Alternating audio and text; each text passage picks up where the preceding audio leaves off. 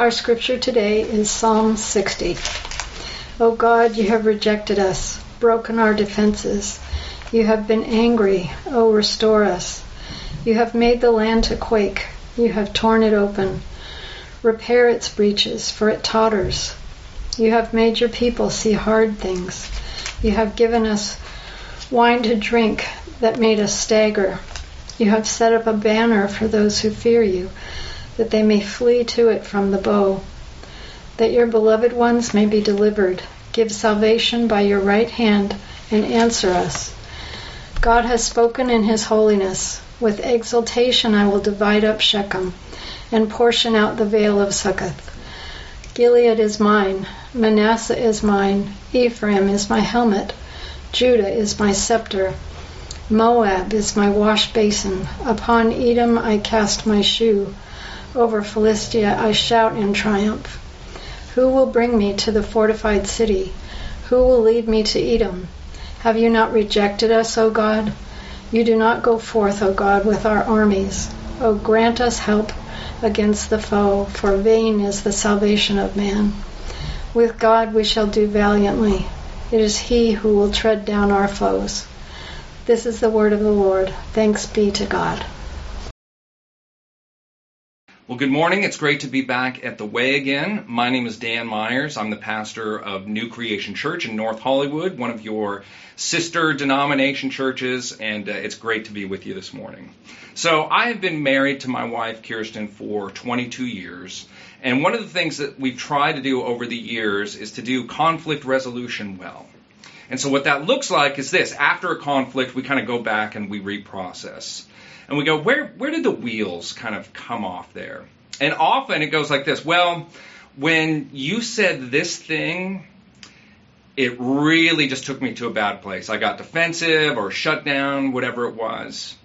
And so then the next part is, okay, so how could I say that differently? How could I say it in a way that would keep you engaged? Well, if you said it like this, if you use these words, I would definitely receive it better. And so that is exactly what we have in Psalm 60. We have God giving us the words to use when we're experiencing something difficult. And so it's a conversation with God. It addresses God. And so the Psalms are meant to be both expressive for us to express our hearts to God, but also that it would shape us. So there's this rawness and this honesty in the expression, but also there's this heart change that comes, that shapes us as we say them, as we sing them. And it is the songbook. The Psalms are the songbook of God's people. And so this particular song is given to the choir master. And so God is saying, I want you to sing these words to me. And something special happens when we sing. It gets into our heart in a deeper way. And so it's important for us to find laments that we can sing to God. So let's dig into this one. We're going to look at this psalm like a hymn. And a hymn with different stanzas. So we're going to start with the first stanza that gives us our lament, our complaint, the predicament that God's people are in. And so the complaint really names a situation. It names a circumstance that is painful, that is wrong, or that is unjust. In other words, a circumstance that does not line up with God's character or his promises. And so it doesn't make sense within God's kingdom. And so the beauty is this, that that complaint is actually to God himself. And so the psalmist doesn't give up. He doesn't say, well, I'm done talking to God, or there is no God. Rather, he wrestles with God. And so he's saying this present time does not align with your character. It does not align with your promises. And so he questions God. And so a lament really then is an expression of trust in God's character, in God's power, and really in God's previous actions. It's an expression that looks beyond our present circumstances to what will be. So the context of this particular psalm, it's a corporate song for all of God's people to lament. We're told in the intro that it is a psalm of King David, a miktam of David. That means it's from the collection of David. And it says that it's according to the Shushan Eduth. And we can translate that as, it literally means the lily of testimony. And so it's the beautiful word, the beautiful testimony of God's truth. And we're told that it is for instruction. God is saying, I want to teach you how to communicate with me. I want to give you the words to say when you feel like this. And I'm going to show you in that also how to preach to your own heart in the midst of trial.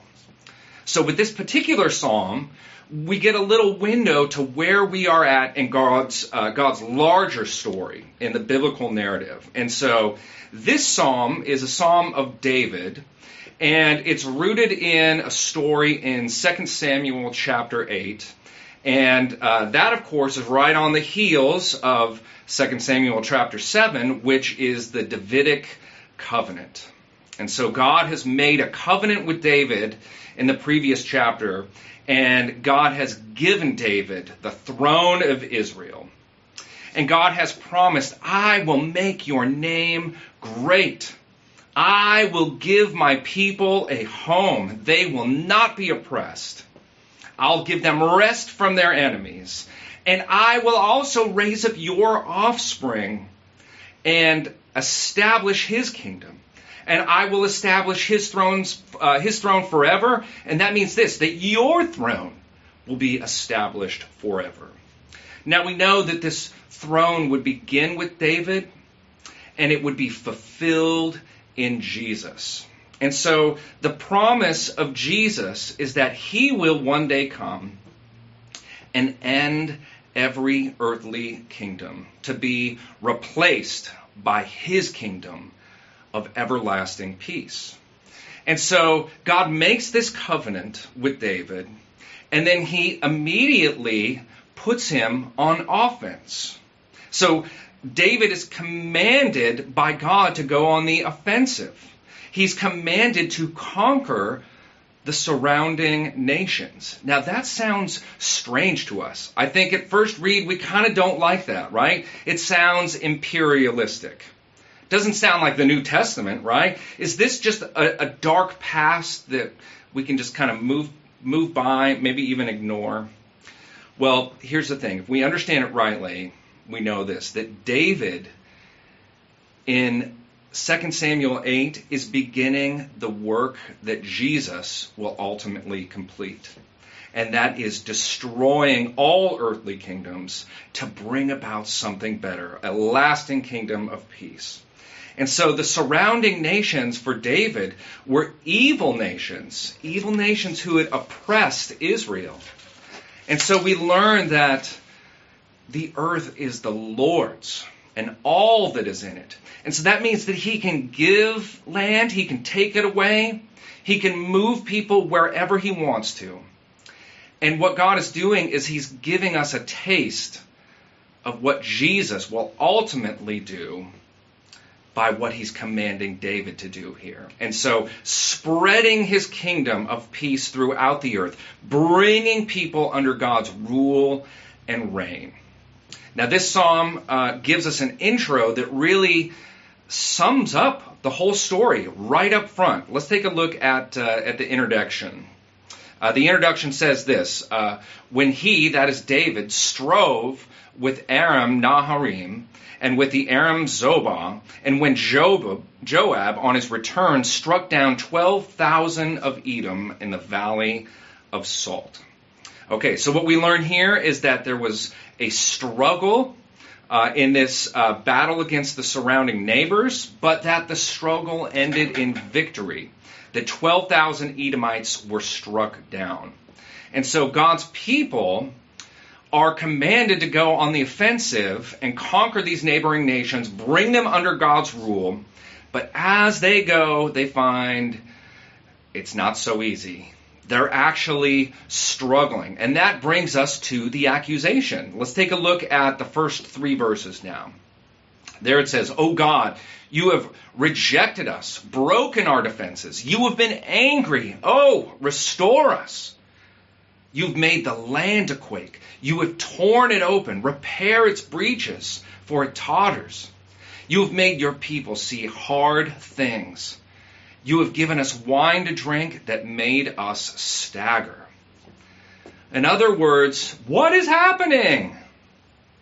We're getting beat.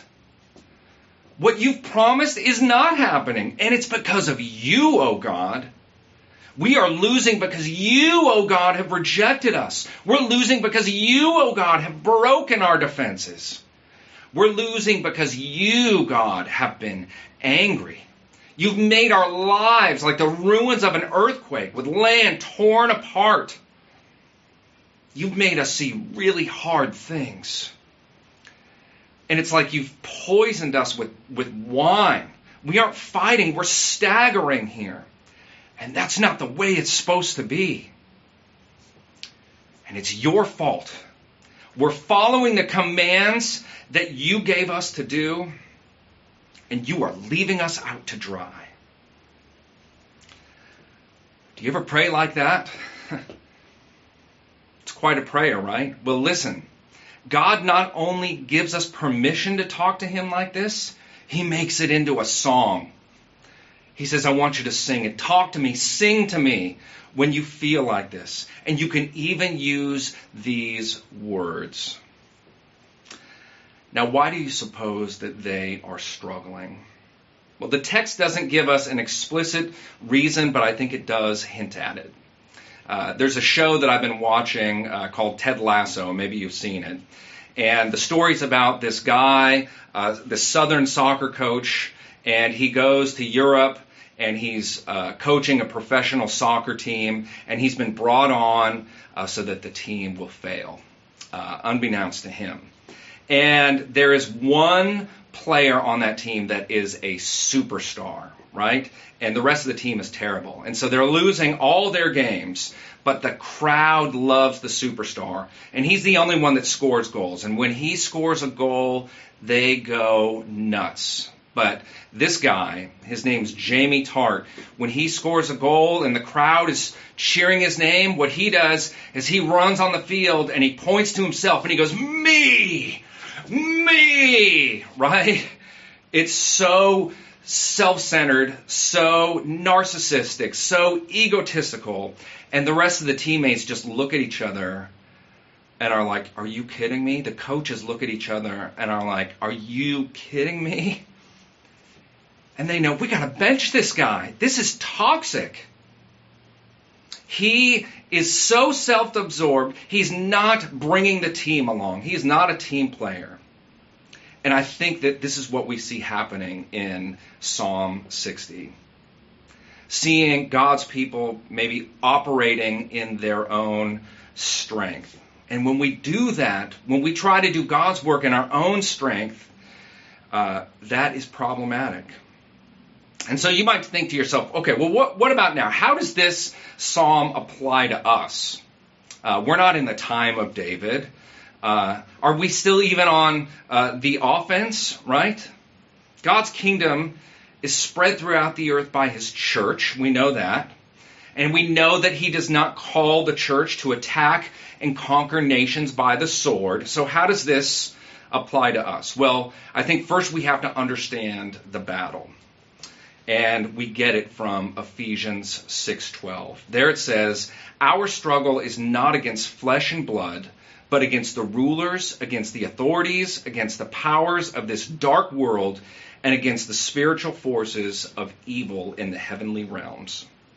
And so Ephesians 6 tells us this. Just after that verse, it says, put on the armor of God. Put on the breastplate of righteousness. Put on the helmet of salvation and the sword of the Spirit. Matthew 16 tells us this, that the gates of hell will not prevail against the church. And that is a picture of hell on defense, which means this, that the church is on offense. So how do we do that? How does the church go on the offensive? Well, I'll tell you how we don't do it. We do not fight spiritual battles with the weapons of the world. And I think the church at large is guilty of this. The church at large has engaged in culture war, which is just a tactic of the world. It goes like this: I'm going to build up influence. I'm going to build up wealth. I'm going to build up political power. I am going to secure my religious liberties. I am going to guarantee my comforts in this world. And friends, that is not what we are called to do. And yet, I think it puts us in a good position to sing this psalm and utter the same complaint, right? We are losing. Oh God, you have rejected us. You've broken our defenses. You've been angry. Oh, restore us. You've made the land to quake. You've torn it open. Repair its breaches, its totters, for it totters. For you have made your people see hard things. You've given us wine to drink that made us stagger. I think that's appropriate right now. And so this psalm tells us this, that we need to appeal to God for rescue. Let's take a look at verses 4 and 5. There it says, you have set up a banner for those who fear you, that they may flee to it from the bow, that your beloved ones may be delivered. Give salvation by your right hand and answer us. Okay, so in this second stanza, we've got this appeal to God's rescue. Appeal to a banner that God has set up. Now, what is a banner, right? If we think about it in our own context, how about the Star-Spangled Banner, right? The banner is a flag. And when is a banner, a flag, raised up in battle? Well, it's raised up in battle as a rallying point. Think about all the historic scenes with the flag being raised up in battle. The Battle of Iwo Jima, the soldiers all raising up the flag as that rallying point. And so, who is the banner? What is the banner? Well, the banner for David in this time, for God's people, is the covenant that he has made with David. David becomes the banner. And so to raise the banner of David is to raise the banner of faith in God's promises. And so in this psalm, God is saying, when you feel defeated, rally to the banner of my promises. Rally to the banner of faith. Now for us, for you and I, our banner, a little further along in the story, is now Jesus Christ and him crucified. Jesus is our rallying point. Jesus is the banner who was lifted on the cross. He was lifted up for our victory. And so the life, death, and resurrection of Jesus is the offense. And so we must look at the cross as our place of victory. And we must flee there to Jesus for our rescue, for our salvation. And how do we flee to him at the cross? In faith and repentance. Deliver us, Jesus. Save us, O Jesus. Give us success in the battle that you have called us to. Now, how do we do that, church? How do we go on the offensive? Well, I think it's by being on mission. This psalm starts out saying that it is according to the Shushan Eduth, the lily of testimony. And so we go on the offense in mission by sharing our beautiful testimony, by sharing our faith. We talk about Jesus and what he is doing in our lives, how we've been transformed by him, and where we are at work in his kingdom. And I think we do it by asking probing questions of our friends, our family, our neighbors, our coworkers that can lead to spiritual conversation. So to be on the offensive is to ask good questions. And we do it by practicing hospitality. We do it by practicing generosity. And we are to pray for these things. And in doing so, we arm ourselves with God's word. And we sing, and we lament when it gets hard. And when it seems as if nothing is going as God promised, we cry out to God for rescue. And then we celebrate God's victory. We flee to Jesus every Sunday in worship, and we encourage each other in community, because this is a team effort. And we appeal to what God has promised. Let's look at how David does this in the first part of verse 6. He says, God has spoken in his holiness. It means this: he cannot lie. God cannot lie. God cannot be untrue to himself. And so this is relying upon God's character to deliver God's promises. And the promises are for God's people. Listen as David declares them in the second part of 6 through verse 8. He says, with exultation I will divide up Shechem. This is God's words. God has spoken in his holiness. With exultation I will divide up Shechem and portion out the vale of Succoth. Gilead is mine. Manasseh is mine. Ephraim is my helmet. Judah is my scepter. Moab is my wash basin. Upon Edom I cast my shoe. Over Philistia I shout in triumph. Here is what's happening. It is this, that the whole earth is the Lord's. That is what God is proclaiming here, that he owns it. And so the places of your enemies are a wash basin. In other words, when God metaphorically washes the dirt off his feet, Moab is the territory that collects the dirty water. And when he takes off his metaphorical dirty sandals at the end of a journey, Edom is the place where he tosses his dirty shoes. God has made his promises and he is holy, which means he keeps his word and he is all powerful to do it. And so the enemies of this world are no match for God. And here the psalmist is preaching to himself. He is reassuring his own heart.